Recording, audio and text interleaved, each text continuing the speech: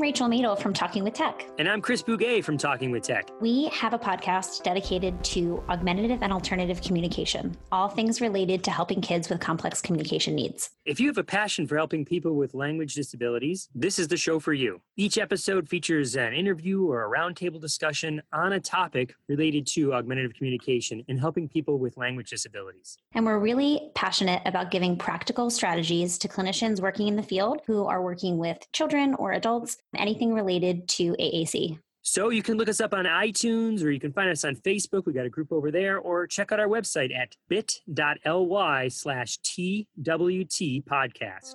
Please join our community of professionals that are working to ensure that everyone can say whatever they want to say, however they want to say it.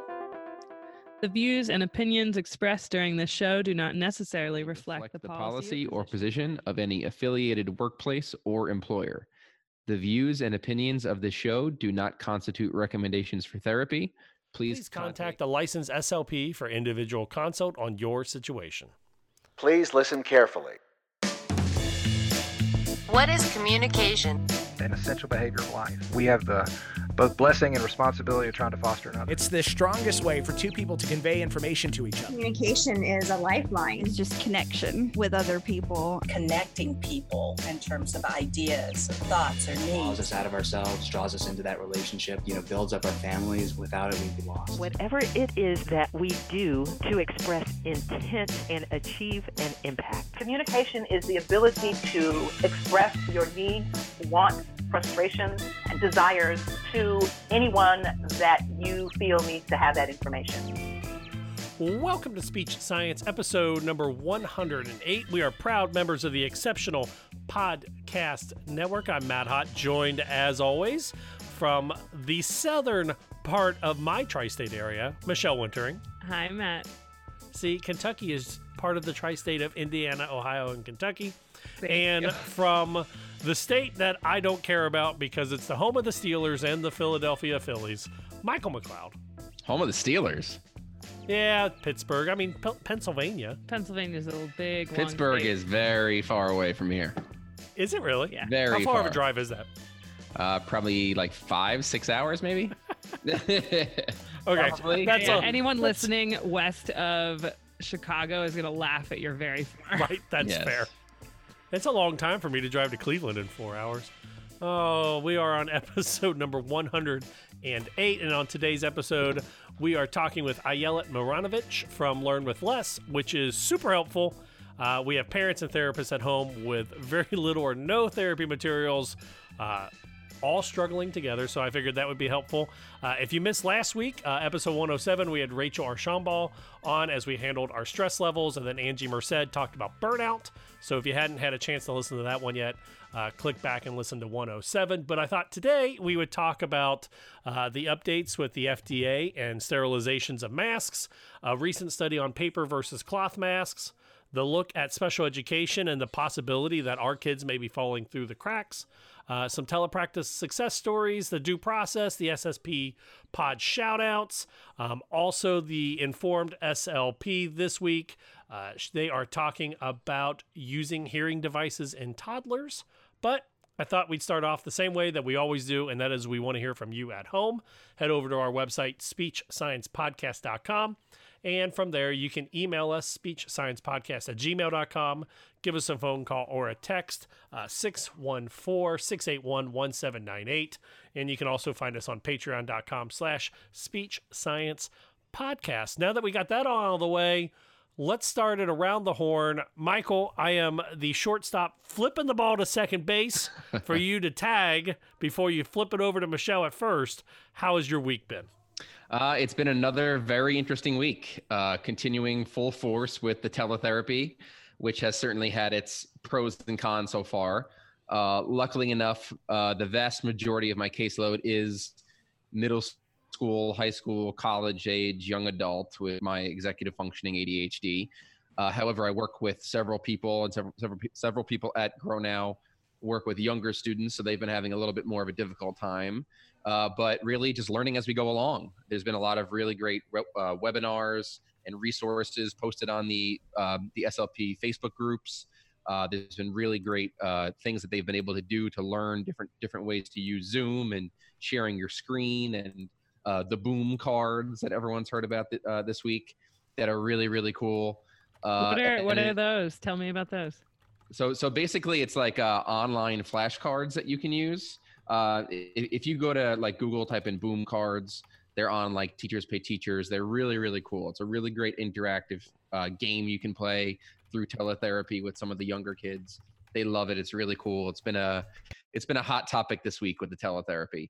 So I highly recommend everyone who does early intervention or elementary or kindergarten, look into the boom cards, look into different ways to keep your child engaged, do some resources into parent education, because this teletherapy thing is going to continue for a couple of weeks now. And I've always been under the belief that all children can benefit from teletherapy. There's no such thing as my child's not a good fit. And I think we'll talk about that today on the podcast and everything with all the teletherapy. Mm-hmm. But yeah, it's been a good week. Yeah, I have not looked at these boom cards yet, and that is on my my radar to do so. Are you and the family being safe out there, Mike? Yeah, my parents are out in Long Island. They're much older, and they take some medicine that decreases their immune system for rheumatoid arthritis, so they need to stay in the house. They can't be around anybody. So they're pretty much locked in there. My brother has been grocery shopping for them, which has been very helpful. But overall, yeah, family seems to be is doing well, all things considered. Definitely not taking anything for granted at this time. Right. But yeah, we're just kind of just getting by day like everybody else. I saw a Twitter story where one of the news stations, I forget, this was out west, had posted a picture of a doctor who is staying outside of his home and doing the little handprint with his like toddler. Yes. From the front porch. Yep. And then they posted a follow-up. His family home was destroyed by a tornado over the weekend. Wow. Whoa. Yeah. Wow. The family's okay, but Jesus, when it rains, it pours. Michelle, how are you guys doing? What's been going on this past week? And then how are you and toddler speech science and military speech science all doing down there? Military speech science. I don't know. Have we ever said his name on air? I didn't want to my husband? say it. Yeah, I think it's Ryan. Okay. You're good. Okay. How's Ryan doing? Well, I didn't want to be like, how's Ryan doing? You'd be like, we never said his name. It's all good. We are healthy and well. My husband, Ryan, is now teleworking. Just like everywhere, it has changed from 6 p.m. one day to 8 a.m. the next day of what's happening with people's works and where they are, if they're going in, if they're not. And so we're adjusting in the last couple of days to having him in the guest room with a hodgepodge setup of an office and going from there, just like a lot of people. So that's a change. I am still not working at my outpatient clinic because we are closed for another week, but looking to try to prioritize the more acute cases, which are mostly adult, just for post-surge and post-stroke and post-TBI, people who are really in need of that therapy right away, especially physical therapy with some knee replacement surgeries, that kind of thing. So I know they're always trying to figure that out, the higher ups with the hospital network I work for, limiting our travel in and out where we can, doing what we can. So yeah. There you go. And you guys are all pretty safe down there as well? Yeah, we're healthy and good. And my extended family, like my siblings and my parents, are in Ohio, and they're doing well. We have firefighters, nurses, and government employees who are all in our family who are all still working, having to take extra precautions there for their families. But that's like a lot of people across the country right now. Fair enough. For me, I recorded my videos last week for my students. This week I am going to do the same thing. And then also I'm going to try to plan 2 live drop-in sessions for all my students to kind of try out how this teletherapy is going to work with us. Just hours ago, we are recording this on March 29th. President Trump has extended the social distancing order until April 30th. So I have no idea what that means for any of us in the school system, because here in Ohio, we were scheduled to go back April 6th, and it was just going to be kind of like 2 weeks to fill in the gap and then make up time after these 2 weeks, so I have no idea what's going to happen with that. I've upgraded my internet to 400 megabytes per second because I feel like we're going to need that. I've also added the Cinemax and Epix movie channels because we're all stuck in here together and we need to watch something. And I've also been watching the Harley Quinn show on DC's app and Tiger King on Netflix. Everyone is talking about Tiger King. Have you guys seen Tiger King I have yet? not yet. Yes, it was completely ridiculous. Is it worth? Completely Is it ridiculous. worth my time to watch it? No. Yeah. Probably. Yeah, but it's just so unbelievably Michelle, ridiculous. Do you remember when the wild animals were released in Zanesville? Yeah, we were in grad school. Yeah. They touch briefly on that, and then it's almost like a character study about that, about people that own exotic animals. Oh wow, that's a nice way to put it, right, Mike? Yeah, I guess. I guess it's just such an unbelievably strange. It's the story. Just, I don't know. Honestly, I don't know how to describe it. The best tagline that I could put on this is that it's if Joe Dirt. Okay, nice. Good owned a tiger zoo, and he didn't like another tiger zoo owner who may or may not have fed her husband to tigers, but they also didn't like or were friends with the third tiger zoo owner who has 5 wives. So it's sister wives plus an exotic tiger zoo. And however, the guy who was the model for Tony Montoya is the most normal of them all. And he just sold drugs to feed his tiger addiction. Yeah, that's a good way. That's the first 3 episodes. I think if the doc does anything, it kind of gives people something to talk about during this crazy time. It's certainly found a strange way to bring people together. But for someone who loves a good informational documentary, it was a little over the top, a little like whatever. Just think of the most ridiculous things you can in life and put it in one documentary. Yep. And that's it. But I will say this: I went to school out near Zanesville, Ohio. I went to Muskingum University, which was Muskingum College, in New Concord, Ohio, home of John and Annie Glenn. And the thing that they talk about in the first episode is the man in Zanesville who, before he committed suicide, he released his, 18 tigers, 2 black bears, 2 grizzly bears, a baboon, lions, all the way through the Zanesville area.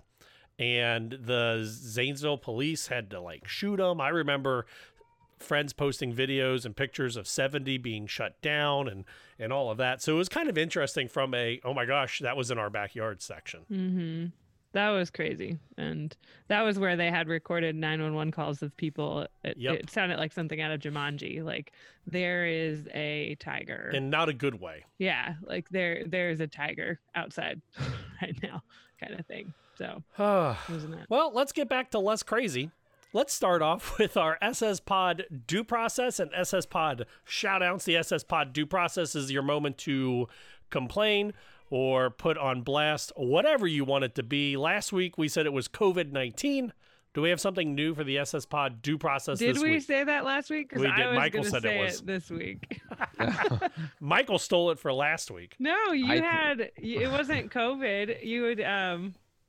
It was the coronavirus. It was still COVID-19. Oh, okay. I say this week. You know what? This week it's Trump. I'm saying. Actually, I was going to say it's the people. It's a near and dear to some of us here. It's the people that don't use the right name and try to put any racial slant they can on the coronavirus and the COVID virus by using the China virus or other more. Yeah, or even more racial terms about it. You can social media that one up, but we'll put that under our due you process don't need to this search week. for that. That's just no.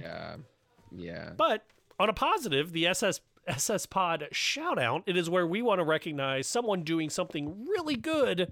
Last week we talked about Autumn Bryan and Expand Your Scope.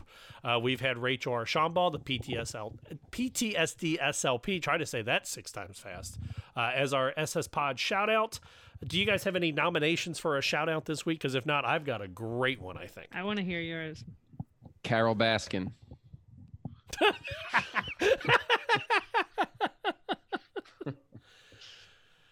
No, she fed her husband to the tigers. Oh, okay, yeah, I forgot about that. That's for due process.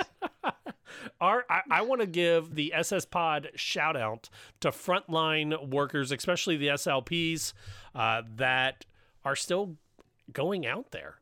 I still think that some of our job is essential, and those that are going out there to do dysphagia therapy, those that are still working in the NICU, all suited up.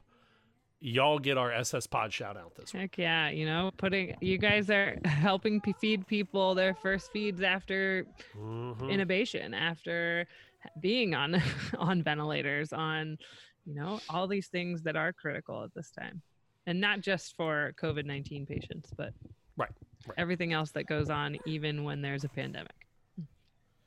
So if you've got an SS Pod shout out or an SS Pod due process, head over to our website, speechsciencepodcast.com, and you can email us speechsciencepodcast@gmail.com or give us a phone call, 614-681-1798. You know what? I think I'm going to update the website this next week since I guess we're in social isolation, and maybe I'll put a running list of our shout outs and due processes. That's a great idea. I like it. Yeah, I'll just add that to the list of things I don't have time to do. Oh, I also interviewed somebody this past week about telepractice. We got the Expressible crew on there finally. Nice. Yeah. And I do have bad news before we even get into the news today. Did you guys see the latest person, March 29th, who have passed away from COVID-19?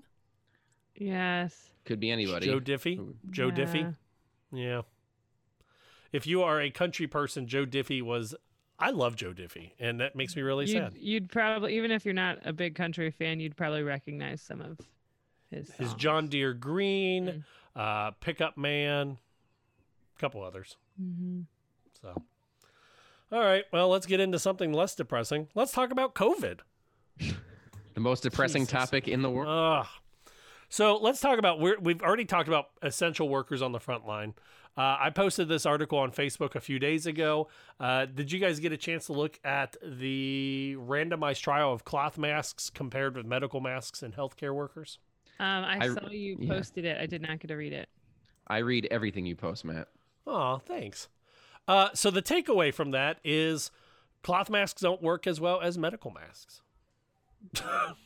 So we knew that. Well, so what they were doing is they were looking at participants use a mask on every shift for 4 consecutive weeks.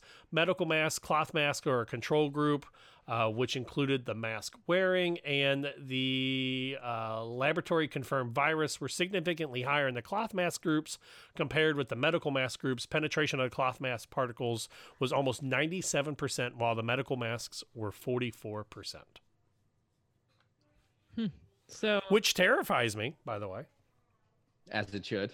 Yeah, so I mean, based on that, I've talked to friends who are saying they're using it to like a cloth mask over top of a disposable one in order to extend the life of the disposable one, which is not ideal either. Right. But how about you, Matt? Because you're going into nursing homes still. So we are already on reuse the mask protocol, the brown bag protocol, which is where you take your mask off and you set it in a brown bag with the outside of your mask to the bottom of your bag, and then you seal seal the bag up in your trunk, and then when you get it out, put it back on, and then take it back off and use it until you can't breathe. That's okay. That's what we're doing right now. Yeah, I know. So actually, so my mom made me a cloth mask idea, and then my mother-in-law stitched it up a little bit better, but it's the same idea. It's the cloth on the outside, and then it's got like a pocket where I can put my disposable mask on the inside, and then like felt / flannel material on the inside to kind of create a triple barrier / also keep my medical mask from getting too moist. Okay. I have no idea if that's going to be a better or worst case scenario, but honestly, from what I've read, the mask that I'm wearing anyway probably doesn't help too much.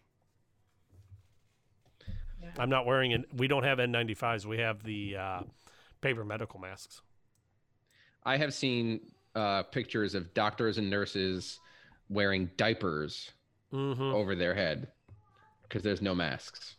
Yeah. It's just so. I mean, I'm not complaining, but it's just so crazy that we, and anyone who had been watching the news over the past couple of months knew this was coming. And it's just so unbelievable how unprepared we've been. And our response has just been so disorganized, in terms of not only just masks, but ventilators and support. And, the shutdowns have been very, very disorganized. The overall response has added to the stress of these essential workers.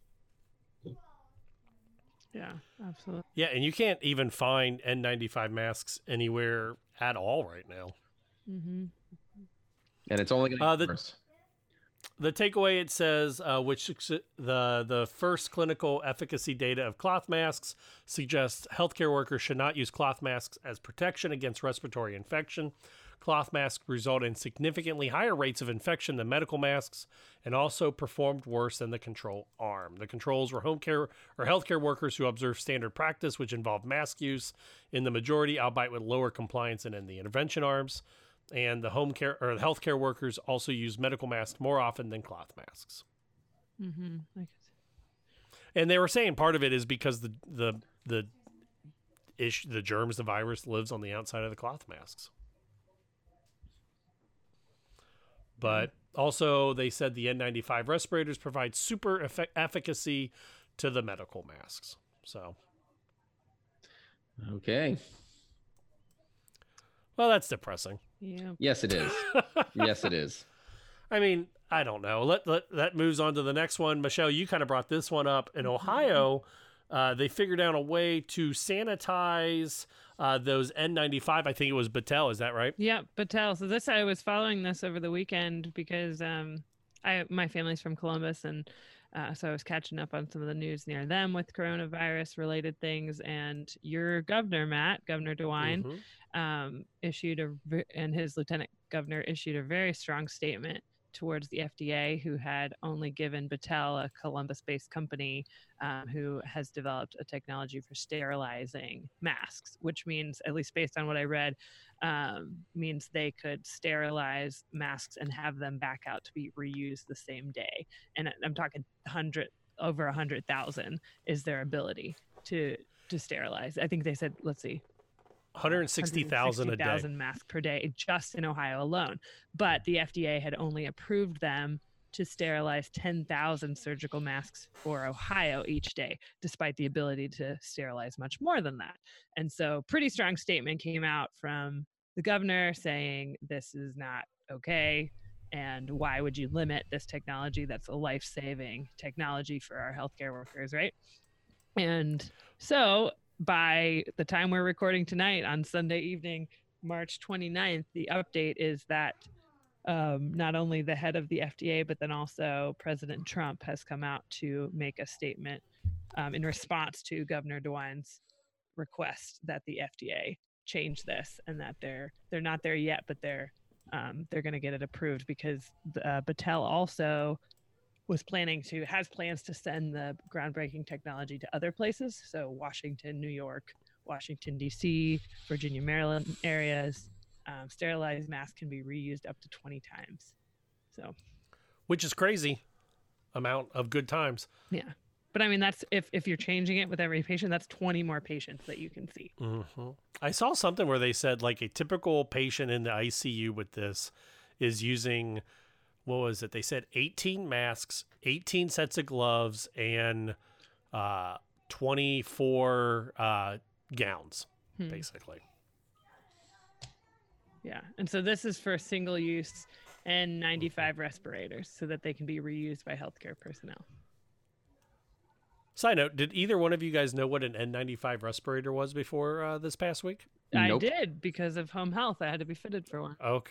Really? Yeah. I mean, I never used it, but we had to be fitted for it just in case. I'm with you. I did not. And actually, I didn't even realize what one was until about 3-4 days ago. I have learned the most from Governor Cuomo's presentations. He describes everything very slowly in detail, and he has very a fairly funny PowerPoint presentation that goes along with what he's doing. But yeah, he's really described everything quite well. And I've learned, that's good. Yeah, so I've learned a lot about ventilators and alternatives, and kind of the trajectory of what's going on from him. Yeah, I honestly didn't even think about it, and then all of a sudden someone, like, I saw a picture of one, I was like, oh my God, those are just like the masks that I wore when I was sanding like a table over the summer. And I never realized that those were the N95 medical masks. Yeah. Or I shouldn't say the medical masks, the N95 respirators. So, yeah.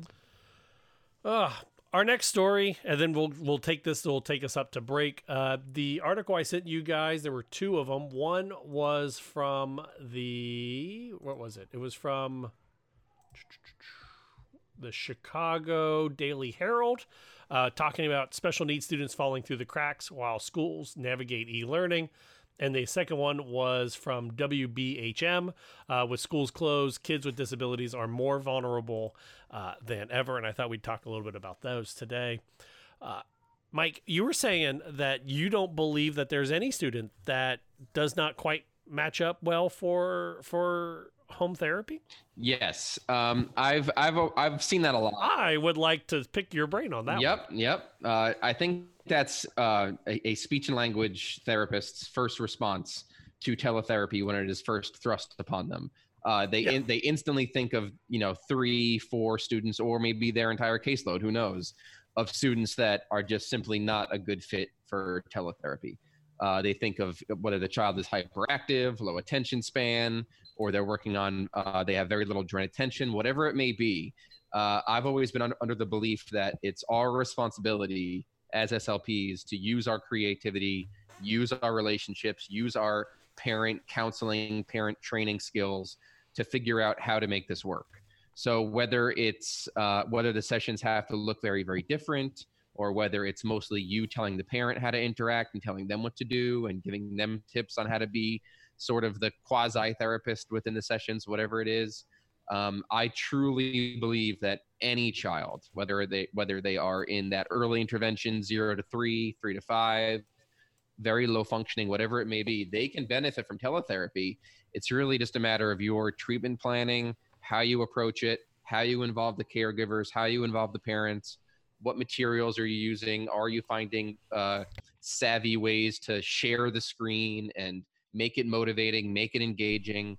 There are ways to make this highly beneficial to families and make this a legitimate essential service that these kids can benefit from. And that's, I don't really ever want to tell anyone how to do their job or whatever, but I understand this teletherapy thing was thrust upon us very, very quickly. And that's the worst part about it, is a lot of people went from, the typical comfort zone of face-to-face therapy to all of a sudden this breakout happens, and now teletherapy is being thrust on us by districts or whoever it may be. And the fact that it's happening so quickly sucks. I admit it sucks. But to say that it's just not going to work for your kids, I think that's something that we can certainly work around and use our skills to make it work. Well, I think you touched on the most important part of that, Mike, is that the right supports need to be in place. That having, depending the age of the kid, that line of sight supervision, or someone sitting right with the kid, helping facilitate what you're directing as the speech pathologist. I think there's things that need to be in place to make it work, and it can be made to work for a wide variety of patients. Now, question for you, Mike, because you're doing it right now, and Matt's getting ready to do it. Is that correct? Yep. Has this past week changed your mind on that? Because I don't think, knowing you a year ago, that you necessarily would have been like, yeah, teletherapy, we can do it. Yep. Yeah, absolutely. I would say just having that experience, and this is something I'm always preaching in terms of ADHD and executive functioning, is, I'm always working with parents. These ADHD EF kids put themselves into a very small little comfort zone of preferred tasks. Whether it's their phone, YouTube, Minecraft, Roblox, Fortnite, whatever it may be, they find one thing they like and they stick with it, and everything else is a non-preferred task, and they have very few varied experiences each day that in turn helps them to build these skills. And that's really what this is for SLPs. is we are so used to face-to-face therapy in the classroom, in the clinic, in your office, whatever it may be. We're so used to this that this was thrust upon us so quickly. We just know nothing about it, and we instantly shut down to it.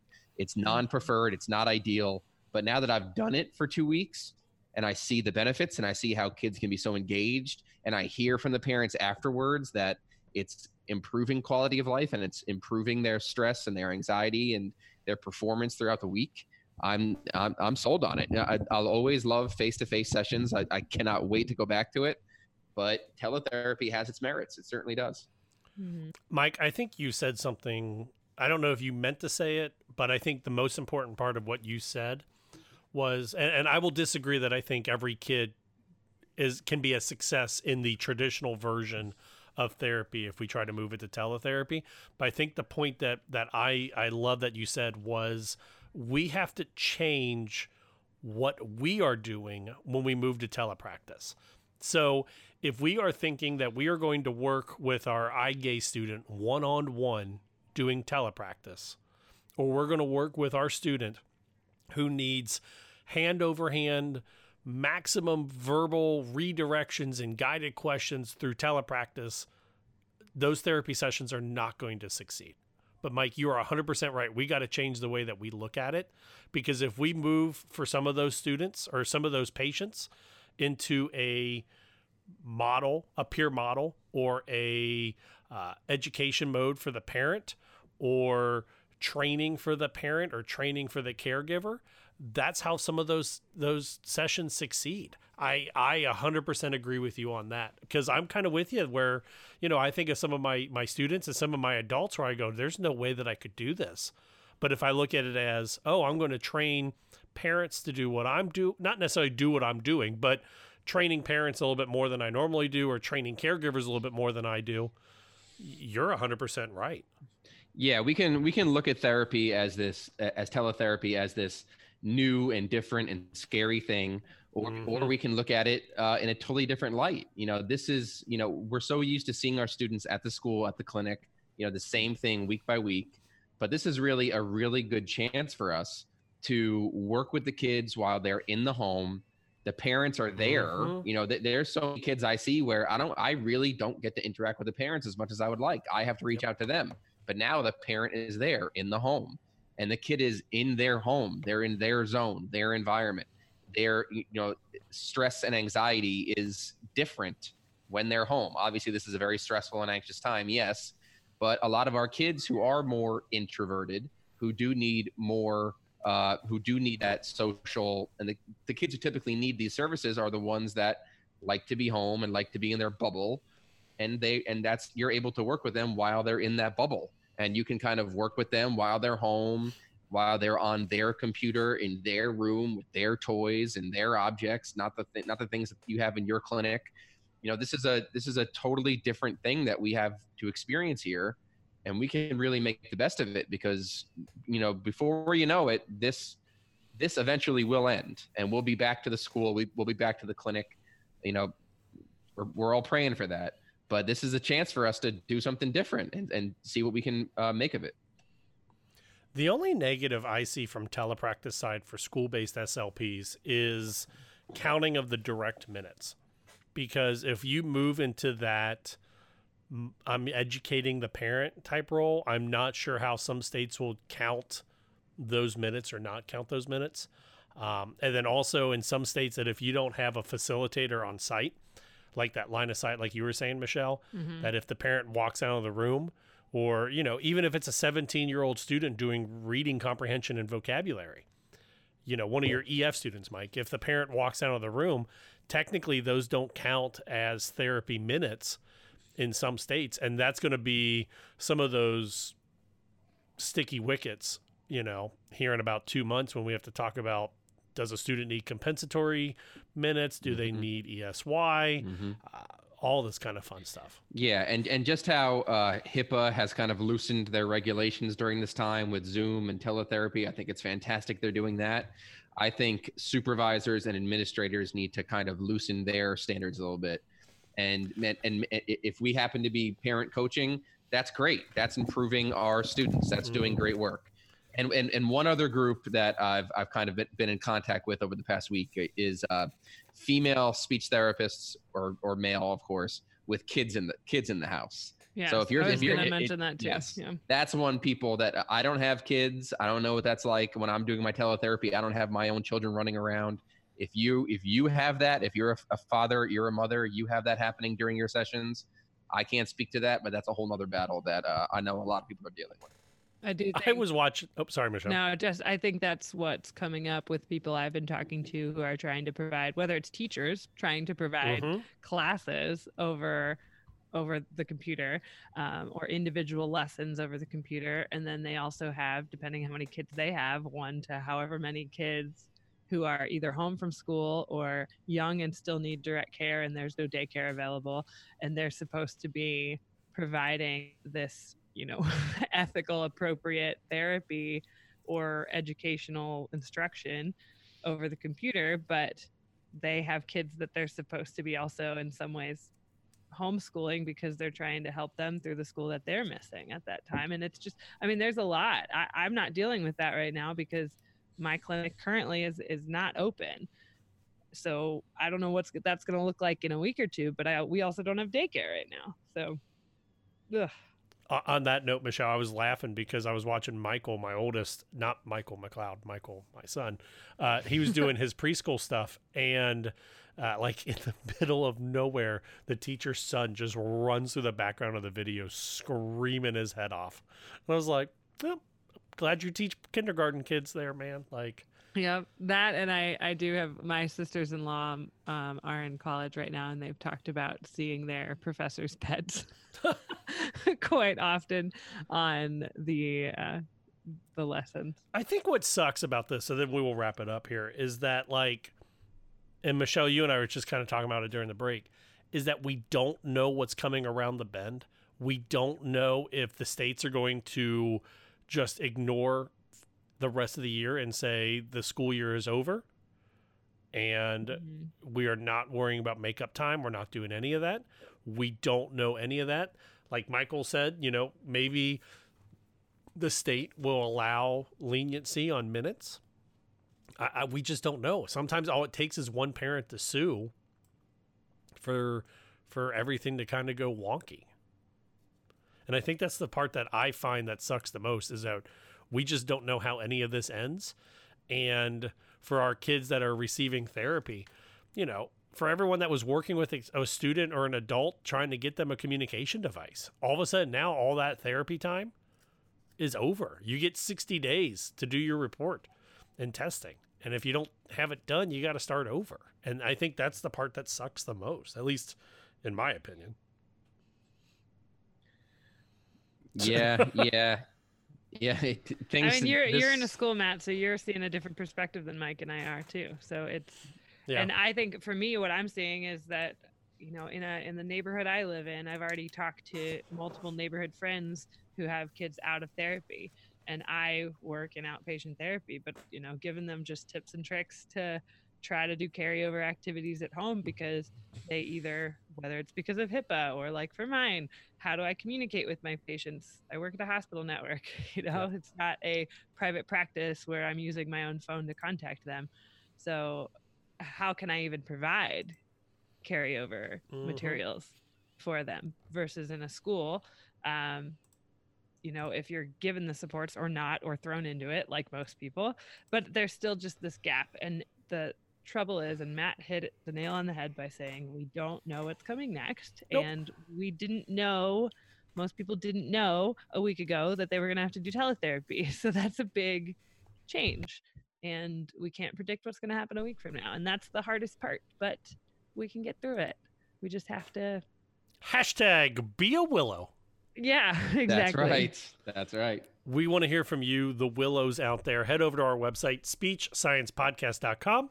And from there, you can email us speechsciencepodcast@gmail.com, or give us a phone call, 614-681-1798, or find us on the Patreon, patreon.com/speechsciencepodcast. And also hit us up on the Discord. I'm on Discord for a whole bunch of stuff, and I would love to talk speech science and speech therapy on the Discord. Coming up after the break, Ayelet Maranovich from Learn with Less talks about how to do therapy, how to be a parent with nothing more than cardboard rolls and cardboard boxes. Actually, it was super interesting, and I love the stuff that she talks about over there.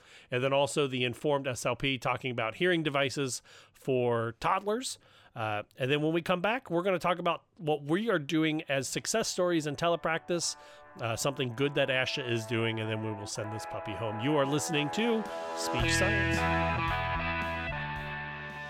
Hi, I'm Mei Ling Chan. And I'm Martin Sibley. And we are the hosts of the Exceptional Leaders Podcast, where we spotlight high-profile topics and amazing people who are changing the worldview on disability. Even though we are oceans apart, we are bringing people from all over the world together to discuss inclusion, advocacy, accessibility, and real-life journeys. So listen to the Exceptional Leaders Podcast to hear the voices and stories from amazing changemakers and be inspired to make a real difference in the world. This is the story of a very special woman. Just a few knew about her superpowers. In a matter of seconds, she turned herself into a great mathematician. She masqueraded as a regular person at work, but as a superhero at home. Everyone knows her as Gabriella. I still call her Mom. Your hero needs you now, and AARP is here to help. Find the care guides you need to help, complete with tips and resources at aarp.org/caregiving. Brought to you by AARP and the Ad Council. Welcome back to Speech Science. I'm Matt Hott. Excited to be joined by Ayelet Marinovich. Did I say it right? Amazing. I'm getting the 2 thumbs up. From Learn with Less, Strength in Words. She has a podcast. She has a Facebook page, which I love following. Ayelet, welcome to Speech Science. Thank you so much for having me. It is a pleasure.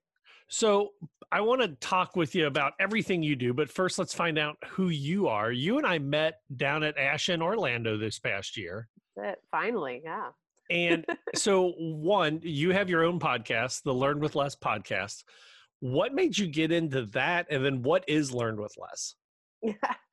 So, all right. So basically, I have been really a pediatric speech language pathologist for the last decade. And I started out my career in AAC, doing a lot of work with emergent and early communicators, as well as users of all different kinds of devices. And then my career led me more into early intervention, which I also have loved so much. And then I had children. Which, as you know, Matt, always puts an interesting spin on things, especially, when you're like, oh, I totally know something about, parenting and having children and being a parent because I work with parents and children all the time. And then you're like, holy moly, it is really hard and it is overwhelming and it is all of those things. And it doesn't matter in some ways how much you know or don't know about quote unquote parenting or early childhood, because you're so vulnerable and you do just need that reassurance from some reasonable source. And it's very hard to find that because there's so many people with so many opinions on all the things. And so basically, yeah, I got pregnant. My husband and I moved across the pond to London, the UK. And I had this luxury of being very pregnant and having a lot of time on my hands because I was waiting for my license to transfer over to the UK, which I promptly got at 38.5 weeks. Of course, right? Ready to open up a private practice with a week and a half left before something shows up. It was ridiculous. And yeah, and so I had all this time on my hands to think about what I wanted to do and learn about, this whole different system and approach to birth and child rearing and all of those things, which you get to learn about when you live in a new place that is completely different from your own culture and norms and systems. So what I did was I had this sort of idea in my head of, gosh, wouldn't it be great if because I know, I've heard that like early parenthood can be very isolating, and I am far from home and I don't have a support network near me. And wouldn't it be nice if I maybe used my skills and knowledge that I know I do have about play and very early communication and how babies and toddlers learn, and applied that to, my own experience. And that's what I did. So essentially, once I had my baby, I started inviting fellow new parents that I had met along the way during my pregnancy and in those first few months into my home for, basically they were like somewhere between a like parent family enrichment, parent support, parent education, developmental music class, tea and chat as one does in London, and like, all of the things that like I really needed. And I also had all of these skills that I could actually use, like all of the things that I was like, oh my God, what on earth am I doing here? But oh wait, I do know something. And I could see that many of my fellow new parents were struggling with the question of, okay, well, what am I supposed to do with this thing all day? This like tiny human-ish form that looks like a human blob is not terribly interesting until it does that funny little thing or makes that silly little sound. I don't really know what I'm supposed to be saying. I don't really know what I'm supposed to be doing. Am I doing all the right things? Am I getting all the right stuff? And so now those were really the questions that I was helping people answer. And really, I was showing them how to do that with the things that they already have. So what started as like a early development class and just group led into me wanting to then take this on the road, as it were, because we knew we weren't going to be in London forever. And I was like, well, how can I take this knowledge and broaden it? And so that's why I started the podcast. So very long answer to your very short question. No, it's good. And then you've also got 2 books. You've got Understanding Your Baby, a week-by-week development and activity guide. And then you also have Understanding Your Toddler, the 1 to 3-year-old, a month-by-month development and activity guide. Did those 2 happen before the podcast, after the podcast, or about the same time? What was that? So the podcast started actually 4 years ago, almost to the day as we record this, Matt, which is super exciting. I know. If you're a Redditor, it's your cake day. Happy cake day. It's my cake day. So, I started the podcast. I simultaneously had been, as I was leading these groups, I was writing down all of the things that I was sharing, all the questions people had. And I was doing these sort of classes along the way as my first child was growing. So really from birth to 2 and then 3 years, I was leading these groups and answering questions and sharing information. And so I have this collection of information. I started the podcast to answer some of those questions and to explore some of those topics in early development. And then the books kind of came out of a need to, and a desire to share that information on a broader scale, I guess you could say. Cool. So really they kind of came out simultaneously over time. Mm-hmm. But the podcast started before the books did. Okay. So your whole motto, I love it, is the learn with less. And we've talked through, Facebook Messenger or whatever. and full disclosure, I have told you off air that I feel like sometimes as a terrible parent, as I like read what you say to do, like not what you say to do, but what you suggest to do. As we record this, you can see in my background, I've got a wall of toys just as a shrine. But so the whole idea, if I could paraphrase it into one sentence, you don't need the cool shiny toy, correct?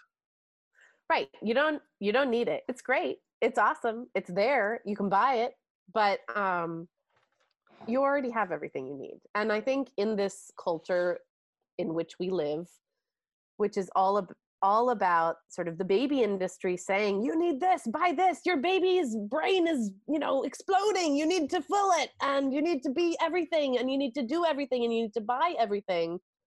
I saw from the very beginning in my own experience what that does to parents. And and of course you can also apply it to a therapeutic context, obviously, right? This applies universally, right? It doesn't matter what culture, what language you speak or languages you speak, what socioeconomic bracket under which you fall. It doesn't matter where you're from. None of these things, this is a universal truth. When you have a baby, I think a lot of parents, their first question is, okay, well, what do I need to buy to make sure I'm doing enough, that I'm doing the right things? Mm-hmm. And the answer, of course, is that you already have everything you need. You are enough, and you're probably already doing it.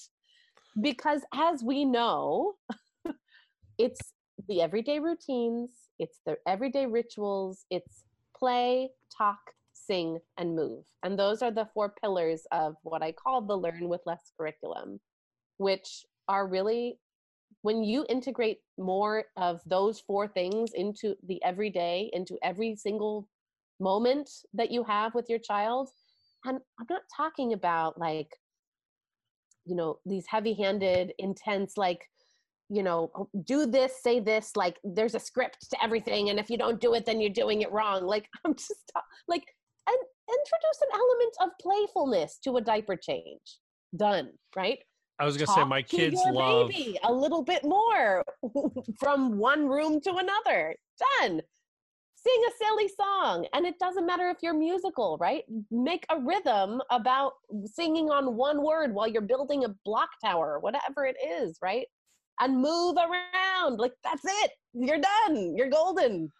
I was going to say, to this day, my oldest is 6, my youngest is 3. And my oldest still loves the poop song, with which, without going too much into it, it was just my only way of sanity when changing a diaper was to sing this, because it was the only, it was like, you pooped, you really, really pooped. I can't believe you pooped. And I would just make it up. And it was the only way that I could keep their eyes on me. So then they were trying to grab towards me so I could do a quick diaper change. Exactly. And then we know how effective these tiny little tools are. But I love that. I love that idea of just play, talk, sing, and move, because I don't know how many times I could, I work middle school and high school. Yeah. So I don't really work too much with the little ones.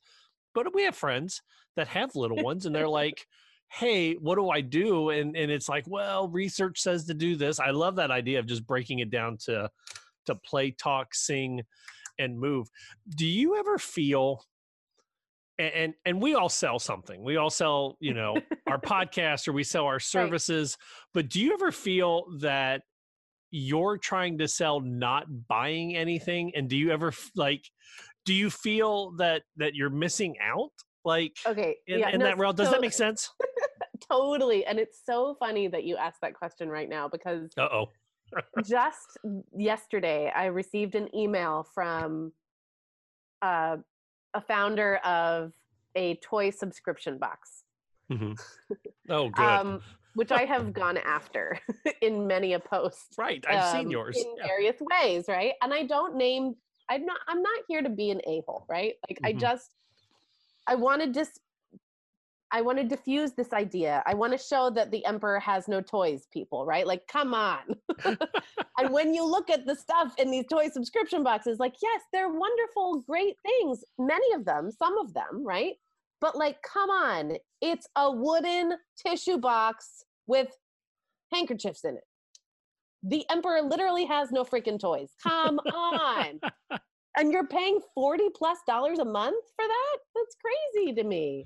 I just got an email. You already have it. It's in your recycling bin. I just got an email the other day from I think it's KiwiCo or something. It's the monthly subscription box for science projects. And I was like, oh, maybe this is and then I started looking at the projects, and I'm like, most of this is stuff I do already in therapy. It's great. Yeah. Why am I going to spend $20 a month to do the same thing with my kids at home? Yeah. I'll just spend an extra $1 and buy an extra set of materials.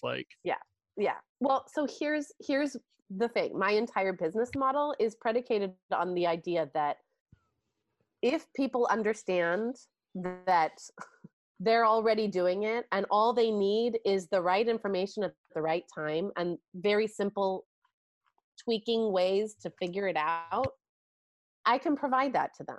So I do sell information, and I also sell community, because people want a trusted resource. That is, we all know that as interventionists, right? Mm-hmm. And if people want a place and a way to get trusted information in a way that they feel supported, I can give that to them. And I can do that at various levels. I can do that with a free podcast. I can do that with a book that's, $10, $15. I can do that with a membership that, they pay a certain amount every month, and they get access to the information exactly when they need it, as well as community, as well as support, as well as an opportunity to integrate that information in various ways. So I do benefit monetarily. Right. This is a business, right? I mean, Right. I would love to be able to share information for free and spend a whole lot of my time giving out free information. But the fact is, I do value my time, as I know everyone does. I was going to say, when you find that fountain of money, let me know. So, yeah, exactly, right? Like, it would be great if I didn't have to sell anything, but I'm also fine because I've spent a lot of time and energy creating programs and products and services that I know are valuable. I guess my question more was, do you ever feel like you're leaving money out there because you're literally telling people like, no, like you look at anything. Yeah. Right. You look at these subscription boxes, you look at, in our field, there are tons of people saying this is the best. Teacher Pay Teachers is a perfect example. Right. Like, this is the greatest social skills thing in the world. And you buy it for $1, and then it's something I could have created in Microsoft Word. Do you ever feel that, you're like, oh, I could monetize this like even more, but this goes against everything I believe in? Or every single day? Yes. No, I can't have certain people on my podcast. I can't, on my own honor, my own sense of honor tells me, obviously, that I cannot, I can't have sponsors on my podcast, for instance, that like, here, this is the best toy in the universe. Well, or you could just, grab the empty toilet paper roll and do that same thing. Well, and I'm glad you say that. And I was going to make the joke, and I guess we'll actually talk about it as a serious topic. Like, please. The thing I can't stand as a parent, I have, like I said, I have a 6-year-old and a 3-year-old boy, Michael and Andrew. I love them. The oldest one has gotten sucked into these Ryan Play videos or whatever, where he opens up the newest toy. Have you seen these? Oh, is it like an unboxing video or something? Yeah, but the kid now has a Nickelodeon TV show all his own. Oh, geez. And his own toy line, which are literally just repackaged other toys, but they're Ryan's toys. Oh my God, how weird. Right. And it's like, as a parent, I go, I don't think I could sell my child's face for fascinating. Even though he made like $8 million last year on these YouTube videos. But like, you see it more than I do. And of course, this is your passion.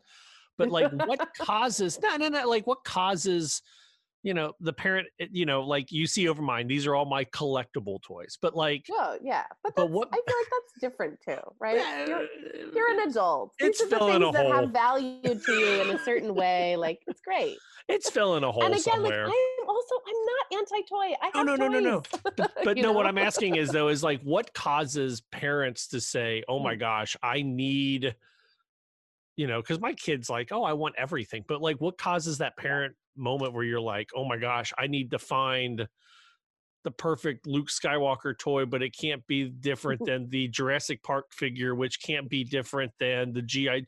You know what I mean? Where do you think? A lot of times it has to do with, if I am understanding your question correctly, I think a lot of times it has to do with, number one, a parent wanting to get the right thing, right? The right thing that's going to support a developmental skill for their child, or a parent also, or a parent also just like not quite knowing how to say no in certain situations, right? Like it's tough getting in and out of Marshall's or, you know, I don't know, any toy store without buying anything for your child, right? You go in there and you're looking for a birthday gift for somebody, and that's tricky. Yeah. But it's, you know, and that again, I think has a lot to do with a parent's knowledge of early development and of setting limits and managing behavior and understanding, you know, what is in fact important, and knowing how to draw the line in certain areas. So I think all of that has to do with it. And I also think that like if more parents and caregivers understood, you know, what it is that goes into supporting learning, they would look at things very differently, right? Because like one parent might go into you know, you have a play date, right? Your toddler, you have a 12-month-old, your toddler made friends at the park with another toddler, and like, oh, you want a parent play date, so you go over to the other family's house and you see what they have, and you say, oh, look how fun and engaged they are with that toy that they press the buttons and it's doing all these spinny things and it's singing, and wow, that looks like it must be really useful. Or it's the wooden toy that like does all these beautiful things and like it's lovely, but you don't realize that, like, you know what, literally the entire, like, the reason why that's interesting is the same reason why a crinkly plastic bottle full of water is interesting. Like it would be exactly the same thing to your child. But of course, like when you see that and it's like keeping your child engaged, like, oh sure, like I'm gonna go out and buy that too because that was useful in that one time when I got to actually like hang out with that other parent and my kid was really engaged, or like it really felt good, or it looked great and that person has it and I like that person, so I should get that too. Like, yeah, get it, but know why it's a good, or like not a good quote unquote good toy, but like know why it's valuable and understand what it's doing and what the rationale is behind it. And I get it, not everybody wants to think of these things, that's fine. But my presence on social media, my message is very much about like, you know, you have and I've had this like recent sort of run of things that are going really well that people really seem to enjoy, which is like, you know, okay, it's it's either a toy kitchen or it's your own cabinets. You know, yes. They both hold the same developmental value. You don't need to buy the toy kitchen. You have a kitchen. Well, I love that your post about that. Like, what was it? The one that was just popped up on my feed today? Wasn't it like a blade of grass and a tree branch or something? And I just loved it because it was like, and I'm scrolling. Oh, there it is. Okay. So no, it was yesterday. It was like a leaf and something else, but it was, love that. I love that you like post questions that you can do with it. Just make people think for a second, because that's all we have time for anyway, right? Like a second. You were saying what's possible in that snap second. Yeah. You were saying about setting limits, and I'm trying to teach my son about buying something you really want versus just buying something because you feel like you need it. Oh yeah. And you know, and we go into antique toy stores because their dad's a child, and that's what it is. But like I told my son, I was like, Bud, I have no problem if you see something and it's something you really, really want, and we've talked about it before. Right. We can talk about it, but I'm not here to buy garbage that you're not going to like. Yeah. So like the store owner, you know, nice guy, I've known him for a while. He's like, you know, talking, and my oldest goes, is this something I want or is these garbage? And I was like, that's awesome. Yeah, they're garbage, buddy, but like not in that way. Like, so I know the research, right? I know the research is out there that shows that like toys that make noise, toys that talk are they impact language development because the child doesn't have to play with the sounds, doesn't have to pretend to talk like the fire captain or talk like Iron Man. Ooh. But is there and is there same research about specialized toys, or is there not research in that area yet? Or do you understand what I'm asking? I think so. So, well, first of all, like the toys that like where you press a button and then it says a sound and it's like, oh, like this is an educational toy because it teaches the child what a square is, right? Right. Yeah. Oh my God. Yeah. Oh God, please turn it up. Right. I mean, we know that a child is going to learn new vocabulary through interaction with a person much more quickly and more efficiently than with a machine, a screen. And really what that toy is actually teaching more about is cause and effect, right? You press the button, it's going to have a certain impact. There you have it, done. So it really depends on, what priority is. The problem is when the baby industry markets an quote unquote educational toy, there's also no standard set for that, right? I mean, anything can be an educational toy. No, I didn't know that. Get a certificate. I didn't know that. I just happily assumed there was. No, yeah, I think a lot of people do. Yeah, no, it's just a thing that you can say. Anybody can say it. I mean, I can literally put that a stamp that says educational toy on a toilet paper roll, and it would be just as effective. See, that is how you monetize the next level. I know, right? Yeah. I mean, the toilet paper roll or the microphone, it's the same thing, right? Well, and that's where I'm asking about is there any research that shows like a kid that can, manipulate the same object into 5 different, what do we call that? Like imaginative play? So, right, like open-ended toys. Thank you. Yes, there is a ton of research about the fact that loose parts, open-ended toys, any kind of object or material wherein a child can play where there's no specific objective value and there's no specific goal in mind, that it can be a bunch of different things. It can have a lot of different properties. It can become many different things.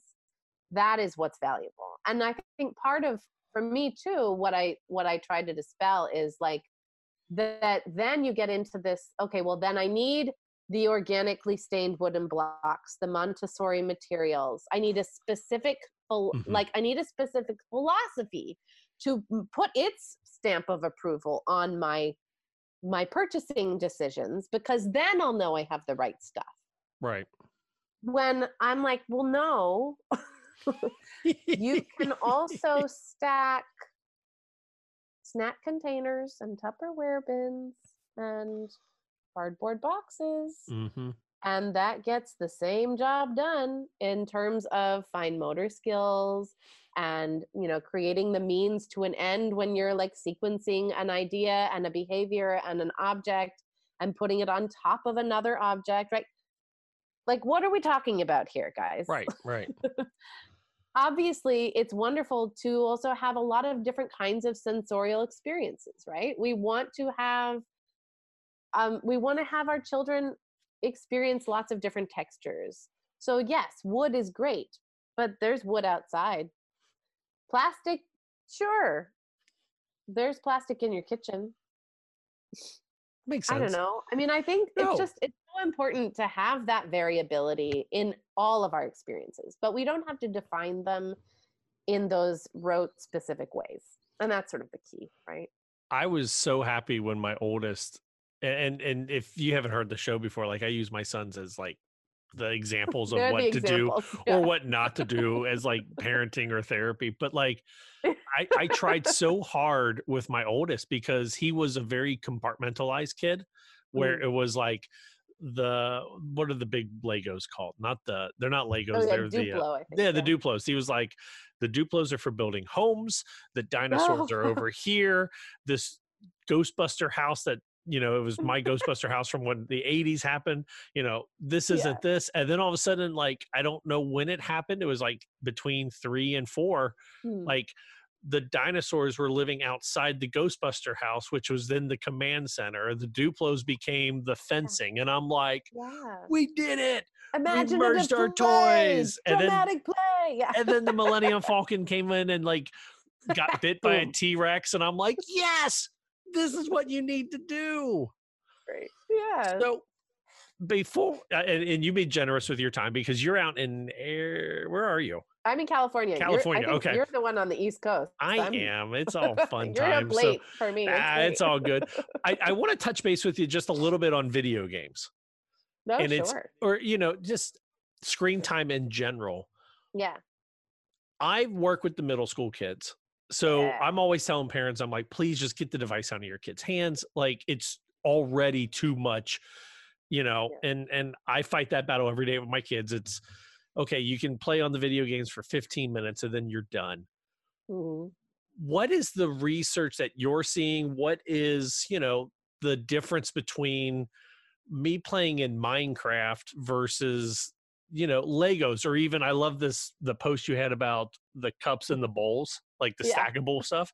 Like, why is the real stuff better? And I know that answer, but I just kind of want to hear from an expert because, expert. You wrote a book that makes you an expert at some point, right? You have a book. I don't like.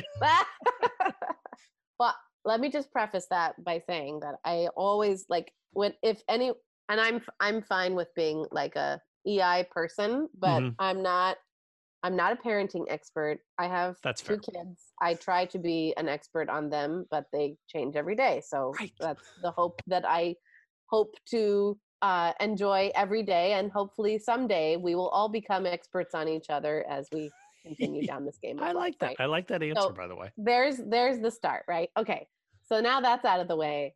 Let's talk about what, like we were talking about earlier, right? You have this idea of you're touching something. We experience the world with our senses, right? We are multi-sensorial beings. We have all of these, we know that our sensory system is very connected to how we experience the world. It affects so many things about how we are and integrate information into our bodies and how we are in the world. So when we take the experience of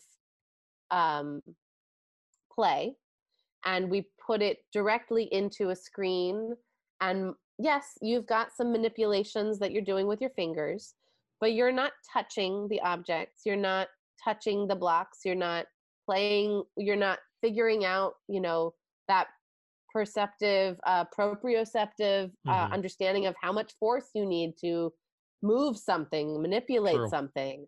You have no idea how it feels. You don't know what it smells like. You don't know anything about it except what you see and what you hear from a screen. It's creating your experience of the world. You don't get to be in charge of your experience in the world. And I think that's so much about what families really need to remember about play and about all of those 4 pillars of play, talk, sing, move, right? A screen makes the decisions for your child. Whatever we're talking about. I don't think that screens are the devil. I think that they don't I don't think that they replace anything, right? I think sometimes what we see is that families think that, oh, well, my child is attentive for a longer time while they're watching a screen, so that's going to be building his attention.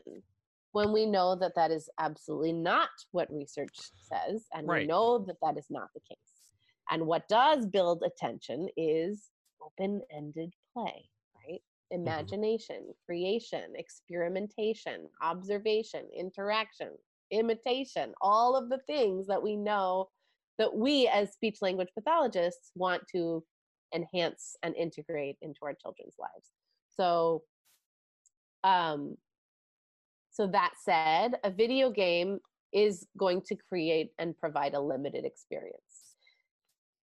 That's basically all I have to say. I went down. So we met in Orlando, but like we've had season passes this year for Disney because we went more times than any human should have gone to Disney. I am Disneyed out for a few little years, but when we went in June, we were in line, and this mom, and I don't judge parents, but I had that moment where I judged another. I judge parents. Let's be honest. I judge everybody, but I at least say I don't, so I feel better.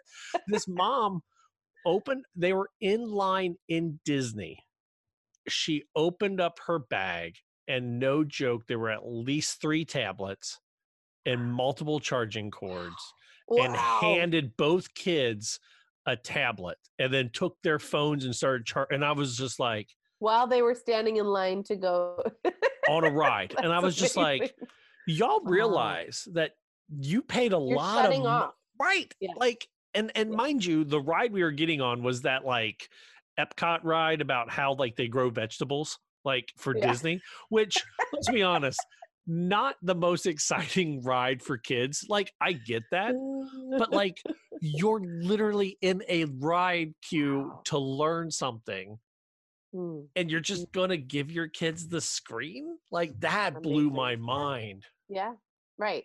Think of like, yeah, I think we think about, I hear from parents all the time, I feel so guilty because I don't have time, resources, energy, fill in the blank, to go and take my child to such and such class or such and such experience and I'm like, but don't you realize that going to the grocery store is the experience?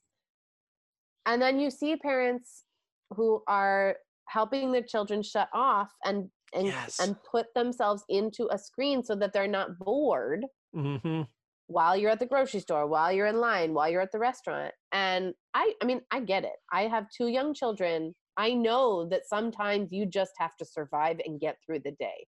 But what if we took a reframe and you realized how many opportunities for inclusive interaction and conversation and observation that you have just by walking into a grocery store?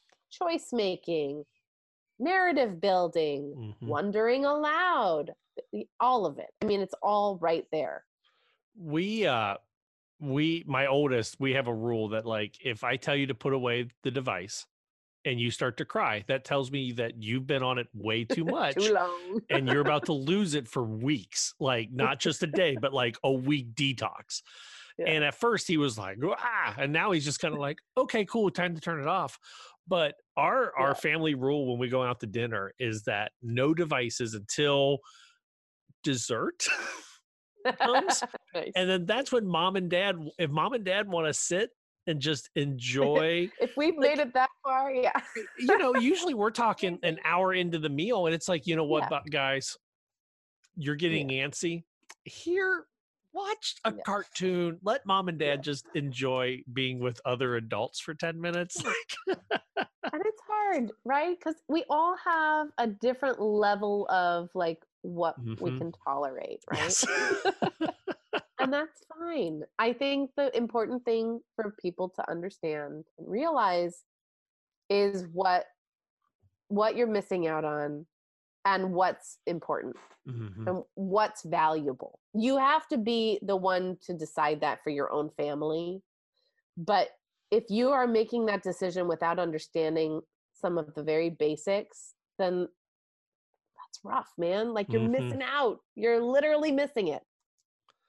And that's hard. I remember to this day, my oldest was maybe a year and a half old. And excuse me, we were walking out of the grocery store and I don't remember what we were doing. Like, I was like, it was one of those smaller carts so I could spin the cart without like flipping him out. You know what I'm talking about? Like, and like, we're just goofing. And this lady walks up and I was like instant dad shield went up. I was like, and she was just like, it's so nice to watch somebody talk to their kid, and then just walked away. And I was like, wow, what was I doing that was that weird? But you're right. Now that I'm watching it, you're with your child and you're talking to it's hard. And he's on a device.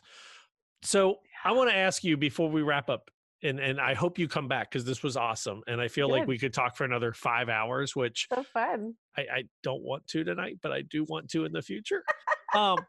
if you could boil everything down, your motto, the idea of your show, into like a 30 or 60-second soundbite, what would you want people to know or do or believe?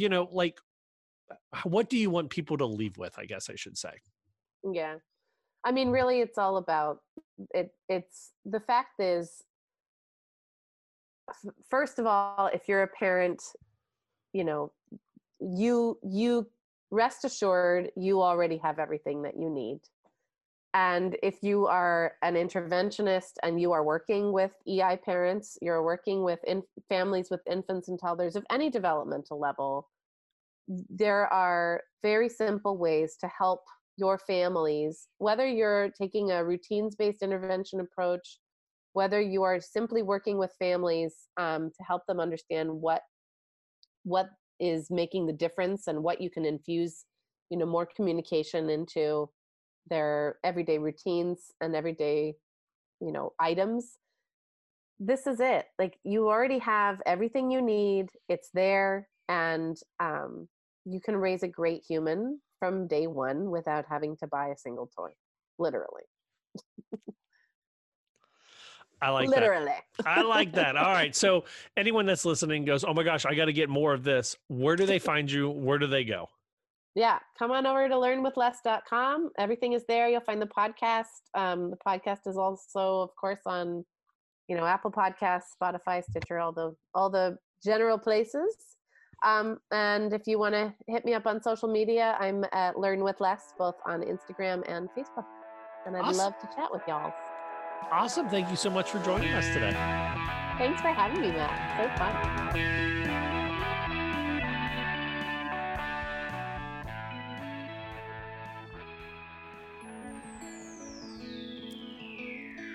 Hi, I'm Stephanie Munoz from the Informed SLP. Keeping anything on a toddler that the toddler doesn't want to wear is one of life's great challenges.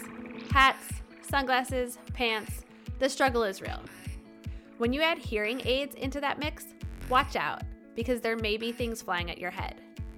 So if you work with toddlers who are deaf or hard of hearing, you are 100% going to get parents coming in saying that they have the hearing aids, but their toddler just won't wear them. Ambrose and colleagues noticed the same problem, so they developed a parent education program called Ears On to get families using their child's hearing aid or cochlear implants. Importantly, they found that Ears On worked better than standard early intervention, meaning we as SLPs and the teams we work on may not always be hitting the nail on the head when it comes to providing adequate support to young children with hearing impairment. Of course, to fully implement this as the research team did, you'll want to go grab the original study published in the Journal of Deaf Studies and Deaf Education. But for now, let's talk about two aspects of Ears On that might be different from your usual care. First, an educational workshop for parents. Parents know that hearing aids help their child hear better, but they usually don't know that not wearing them means that their child can't hear speech, or that a child who can't hear speech is at risk of a speech-language delay that they won't just catch up from. Parents need both the verbal explanation and visuals, like the good old speech banana, in order to really understand the importance of hearing aids. What might seem like the obvious impact of hearing loss on speech, language, and later academics might not be obvious at all to parents who are just learning about this for the first time. We have to emphasize to parents that the hearing device is the primary way of preventing language delay if the child isn't getting language through a fluent signing community. It's not easy to keep hearing devices on a kid who doesn't want to wear them, but education and empowering parents to feel confident based on their previous successes is crucial.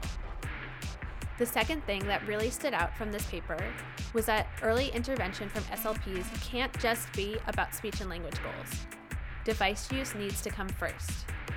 Remember, all the language stimulation in the world won't help if the child can't hear it. So let's optimize the child's hearing or exposure to language first, and then move on to other therapies. To learn more about this paper and other new research, check out our reviews on theinformedslp.com. There's links to both the original article and the review in the show notes. The Informed SLP makes it easy for you to stay up to date on all of the clinically relevant research across the lifespan that comes out every month. Know what works to do what works.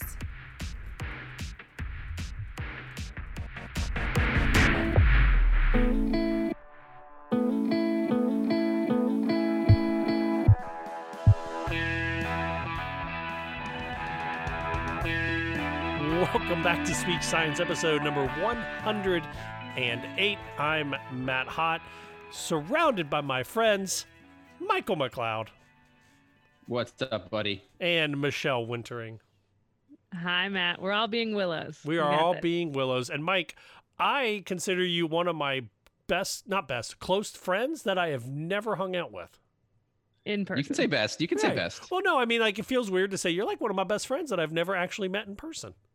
But It's hey, cool, we just said how important relationships are through a screen. So That's there right. you go. That's right. I see you more often than I see most of my friends I went to school with. He was about to say real best friends. That's right. Especially these past few weeks. Right? We just see each other almost on a weekly basis, buddy. And then Michelle, you and I went to grad school together, so of course, yeah, whatever. Anywho. Fine, thanks. So, Mike, so there goes my voice, by the way, cracking. Mike, you had a great idea. You said, let's talk about telepractice success stories. And I thought, if we didn't have anybody that we know that's a telepractice success story, I thought maybe this would be an opportunity to talk about some of the stuff that we are doing. We touched base on it just a little bit before the break. One of the big things I want to start off with is the Newsela. We talked a little bit about it last week with Rachel, but I love this Newsela classroom assignment. I can give a reading. I can set it to either dynamic or static on the reading level. So if a student gets questions wrong, it lowers the test questions to help them get more questions right. I like that. And then lets me know what reading level they should be at.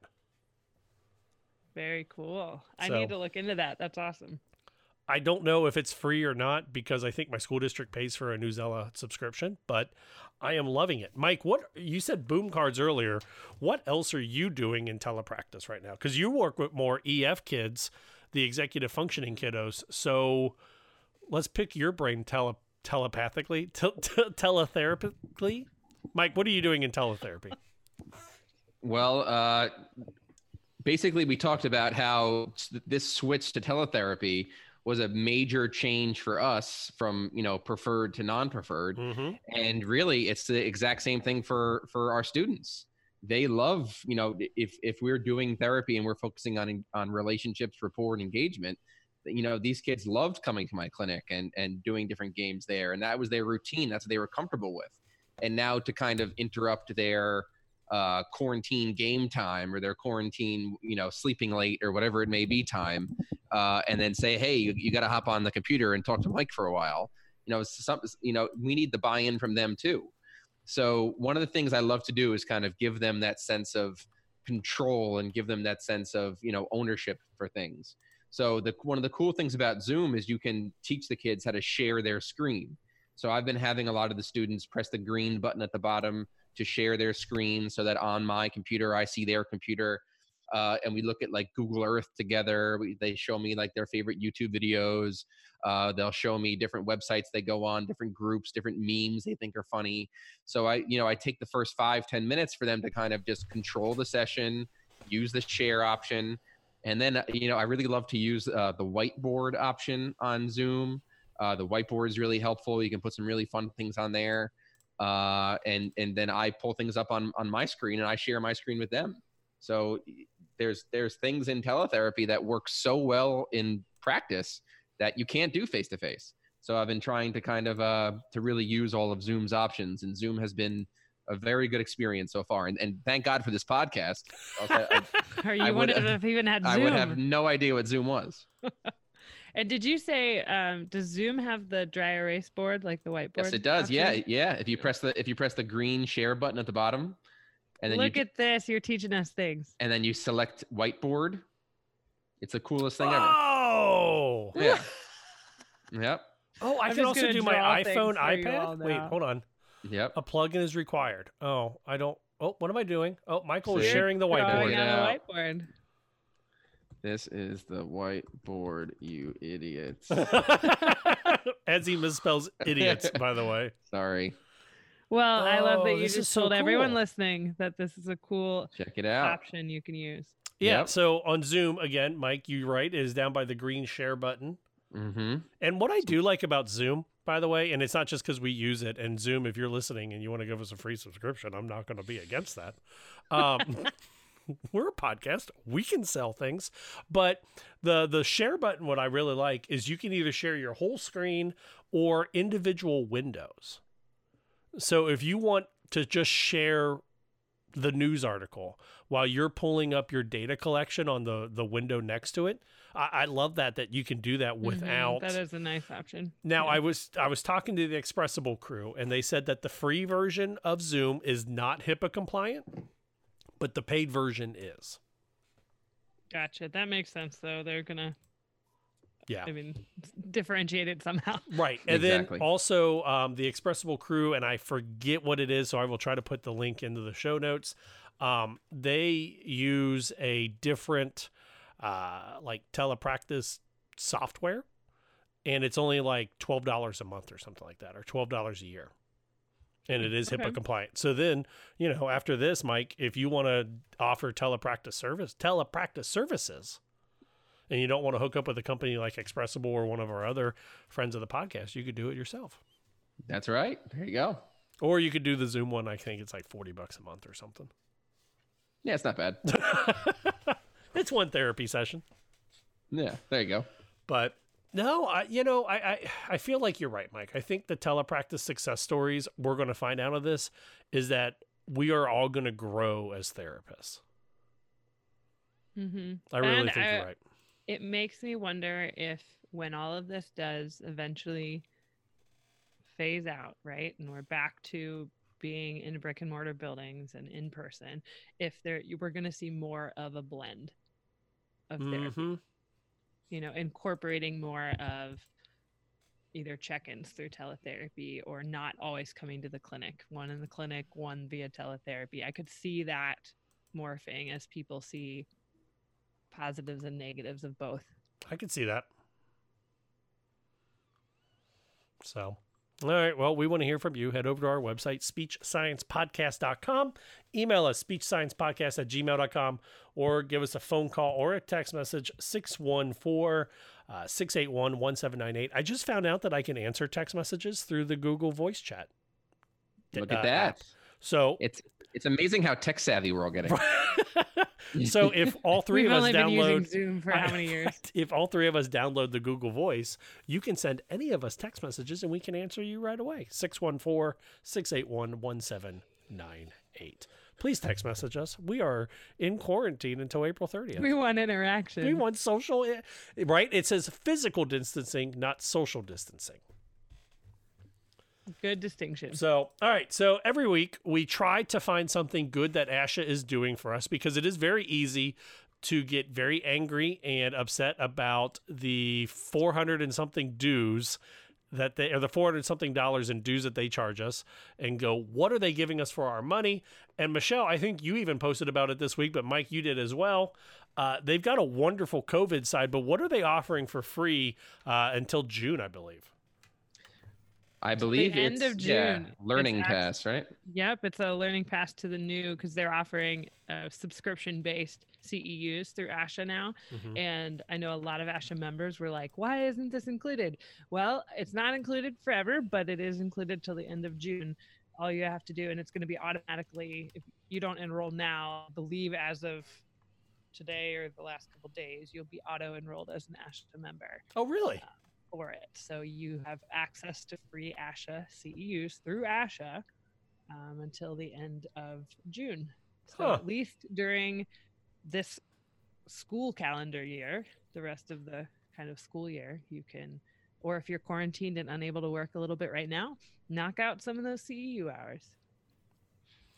Yeah, I need to start doing that during my, I got to come up with a better schedule, I think, for the stay at home to flatten the curve next 4 weeks. Because right now I'm just, say what?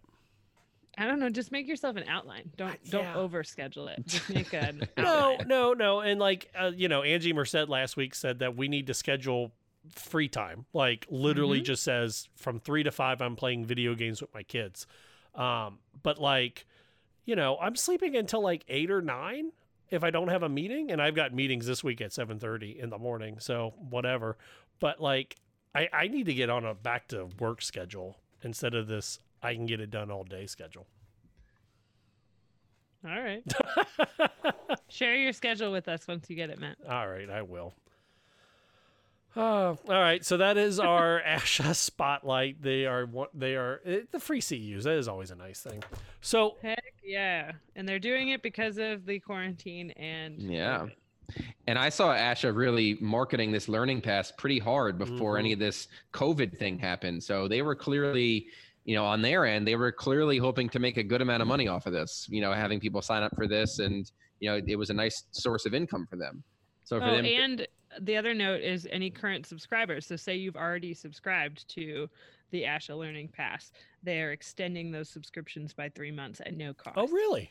Mm-hmm. Oh, that's nice. Look at that. Yep. So you will have that benefit for 3 months past whatever your subscription was. Well, look at that. And if you go right onto ASHA.org, the first thing you'll see is a big red square, and they have a lot of really good information about telepractice. You click right on telepractice, right from the main page, and they have evidence-based information you can send to families, lists of resources. They really have some really good stuff on there because they pretty much see what everyone's headed towards now. The last segment that we do in this show is the wonderful hot take, the SS Pod hot take, where one of us gets on a soapbox and gets a moment to blast whatever. And I'd like to make a suggestion for this week, for the next couple of weeks, and I would like a vote live to tape here. I vote that we suspend the hot take for the next couple of weeks because there is already so much negativity that maybe we don't need to add to that negativity. Why does it have to be negative? Why can't it be a positive hot take? Oh, because I'm a very negative person, evidently. Okay. I don't have a positive hot take. Do you? I have a positive hot take. Okay. It's like a shout out, but it's not for an SLP. Go for it. That's perfect. It's a positive Mike, hot I love take, this so- idea, by the way. Thank you. Nice. Yeah. Good looking out. We do talk to each other before the show starts, just like for moments, though. All right, Michelle, what's your positive hot take? My positive hot take is people going out of their way to, as you said, not social distance, but physical distance. Mm-hmm. So finding ways to connect with each other. So for example, in our neighborhood, somebody a street away, a block away, posted on either the lamppost or the trees all the way around a whole block, all the pages from the going on a bear hunt story, and then sent out information to ask people to put up teddy bears in their windows to Yes. go on a bear hunt, to go look for things. And so I've seen this pop up on social media as well, of not just a bear hunt, but this is a way to do an Easter egg hunt, like put different Easter eggs up in your windows so kids can walk the neighborhood and find Easter eggs. And putting rainbow pictures in the windows. On St. Patrick's Day, people put shamrocks up in different neighborhoods. And I just want to give a hot take, positive hot take to that, because finding ways, especially for our kids, to get outside, to, look and find, it's educational too. The language stuff that you can do with that. Come on, guys. That's awesome. And also just feeling connected. So you're not alone in all this. True. I like it. My wife put a stormtrooper and Kylo Ren in the top middle window of our house. It's perfect. I'm just going to start rotating out the items that are in our windows. Oh, I like that. We want to hear from you. Head over to our website, speechsciencepodcast.com. Email us speechsciencepodcast@gmail.com, or give us a phone call or text message 614-681-1798. All right, let's send this thing home. Michael, what are you doing this week? Let's go non-therapy related. What is something you are looking forward to this week? I've been doing a lot of like workout videos, like in Philadelphia. I don't know if this is everywhere else, but we have this thing called ClassPass. So you do you type in ClassPass. You can do different high intensity interval training videos. So I've been working out here in this room here that I'm currently in, where I also do my teletherapy. Nice. So I'm doing a lot of, as opposed to going to the gym or going outside and running, I've been doing these videos, and they're awesome. I love them. It's a great workout. I did yoga today. It was really cool. That's awesome. Yeah. Michelle, what are you looking forward to this week that is not therapy related? I mean, it's kind of similar to Mike, but honestly, the weather is looking up and being outside as much as I can while still maintaining the appropriate distance from other people. But, but for real, we went on a 4 or 5 mile walk today and around a lake, and it just was so nice to be outside and have some sunshine and some family time. That's great. I am looking forward to finishing Harley Quinn. I am looking forward to, which is a awesome cartoon, but no one should watch that with their children. I am looking forward to finishing Tiger King, and as well, some warmer weather to get my son riding a bike. We're going to use this time productively and get him riding his bike independently. And Mike, don't shake your head at the Tiger King thing. Have you seen the Tiger King memes? Yes, I have. I'm sure There's some hilarious ones. Hilarious. Okay, so the thing I couldn't figure out was like just how. Okay, if you have not We're going back to Tiger King. If you have not listened, you guys are taking over the podcast. If you have not Tiger seen King. Tiger King, fast forward 30 seconds because this is a spoiler. What is that?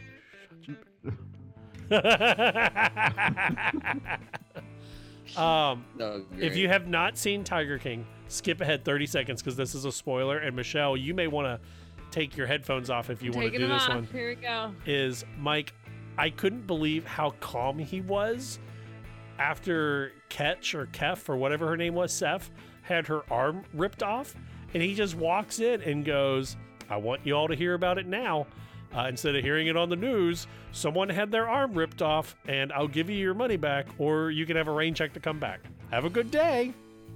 And then that lady whose arm got ripped off went back to work like 5 days later. Right. And she was like, yeah, I'd rather have it just cut off completely, amputated, versus being in the news any longer. So, yeah. Sometimes I think about what my life was like before I watched Tiger King. And how happy I was. Oh, now we can let Michelle come back in. It's good. We are good. Giving her the thumbs up. That is our Tiger King update for the week. If I ever decide to watch it, I will be glad that I didn't. Right? But you have to remember this when you go to listen to this episode, not to I'm just... not going to remember that. Once you start talking about Tiger King again, I'm just going to finish the episode. No, don't do that. You got to listen to the whole thing. Or not. Don't listen to the whole thing. Oh, I'm trying to stall for something, and I apologize. I'm going to cut this out. I hope so, because this Keep it in. Keep dead it in. air. No, I'm trying to find all the music that we have to do. Oh, I should just do this. Oh, where's it at? Think of all the dead air people have in their teletherapy sessions, so they need to know that we do it too. Right? Like, that's the thing I was thinking about the other day is like how much I hate dead air, and then like you're going to have so much dead air and dead space like doing this. Yep. I got sick. Or not got sick, but I was like trying not to get like dizzy watching the zoo do all their stuff on like a handheld phone and dragging it through and all the weird hissing and breathing noises, stuff like that. Are you leaving this in? I think so, but I'm still scrolling to find the credits that I have to do. I thought they'd be memorized by now. I think I could do some of them. It's the new show. It's the new music that I don't have yet. Gotcha. And I can't find it, guys. How about this be the closing? No, we have to do the I know. The music. Be a willow. That's the closing. Yeah, be a willow. Oh, hang on. I'm almost there. And found it. All right. Our opening music is Please Listen Carefully by Jazard's licensed under an attribution and share alike license. Our bump music is The County Fair Rock. Copyrighted John Deku. Find all of his music at soundcloud.com/dirtdogmusic. The Informed SLP's music was At the Count by Broke for Free. That's licensed under a Creative Commons Attribution license. And our closing music, which is playing right now, it's Slow Burn by Kevin MacLeod. It's licensed under a Creative Commons Attribution license. In the immortal words of Janice Wright, always be a willow, more now than ever. The oak looks strong, but it will break under pressure. The willow will bend and then return to form. For Dueling Willows, Michelle Wintering, Michael McLeod, I'm Matt Hott. Until next week, so long, everybody. Bye. Bye.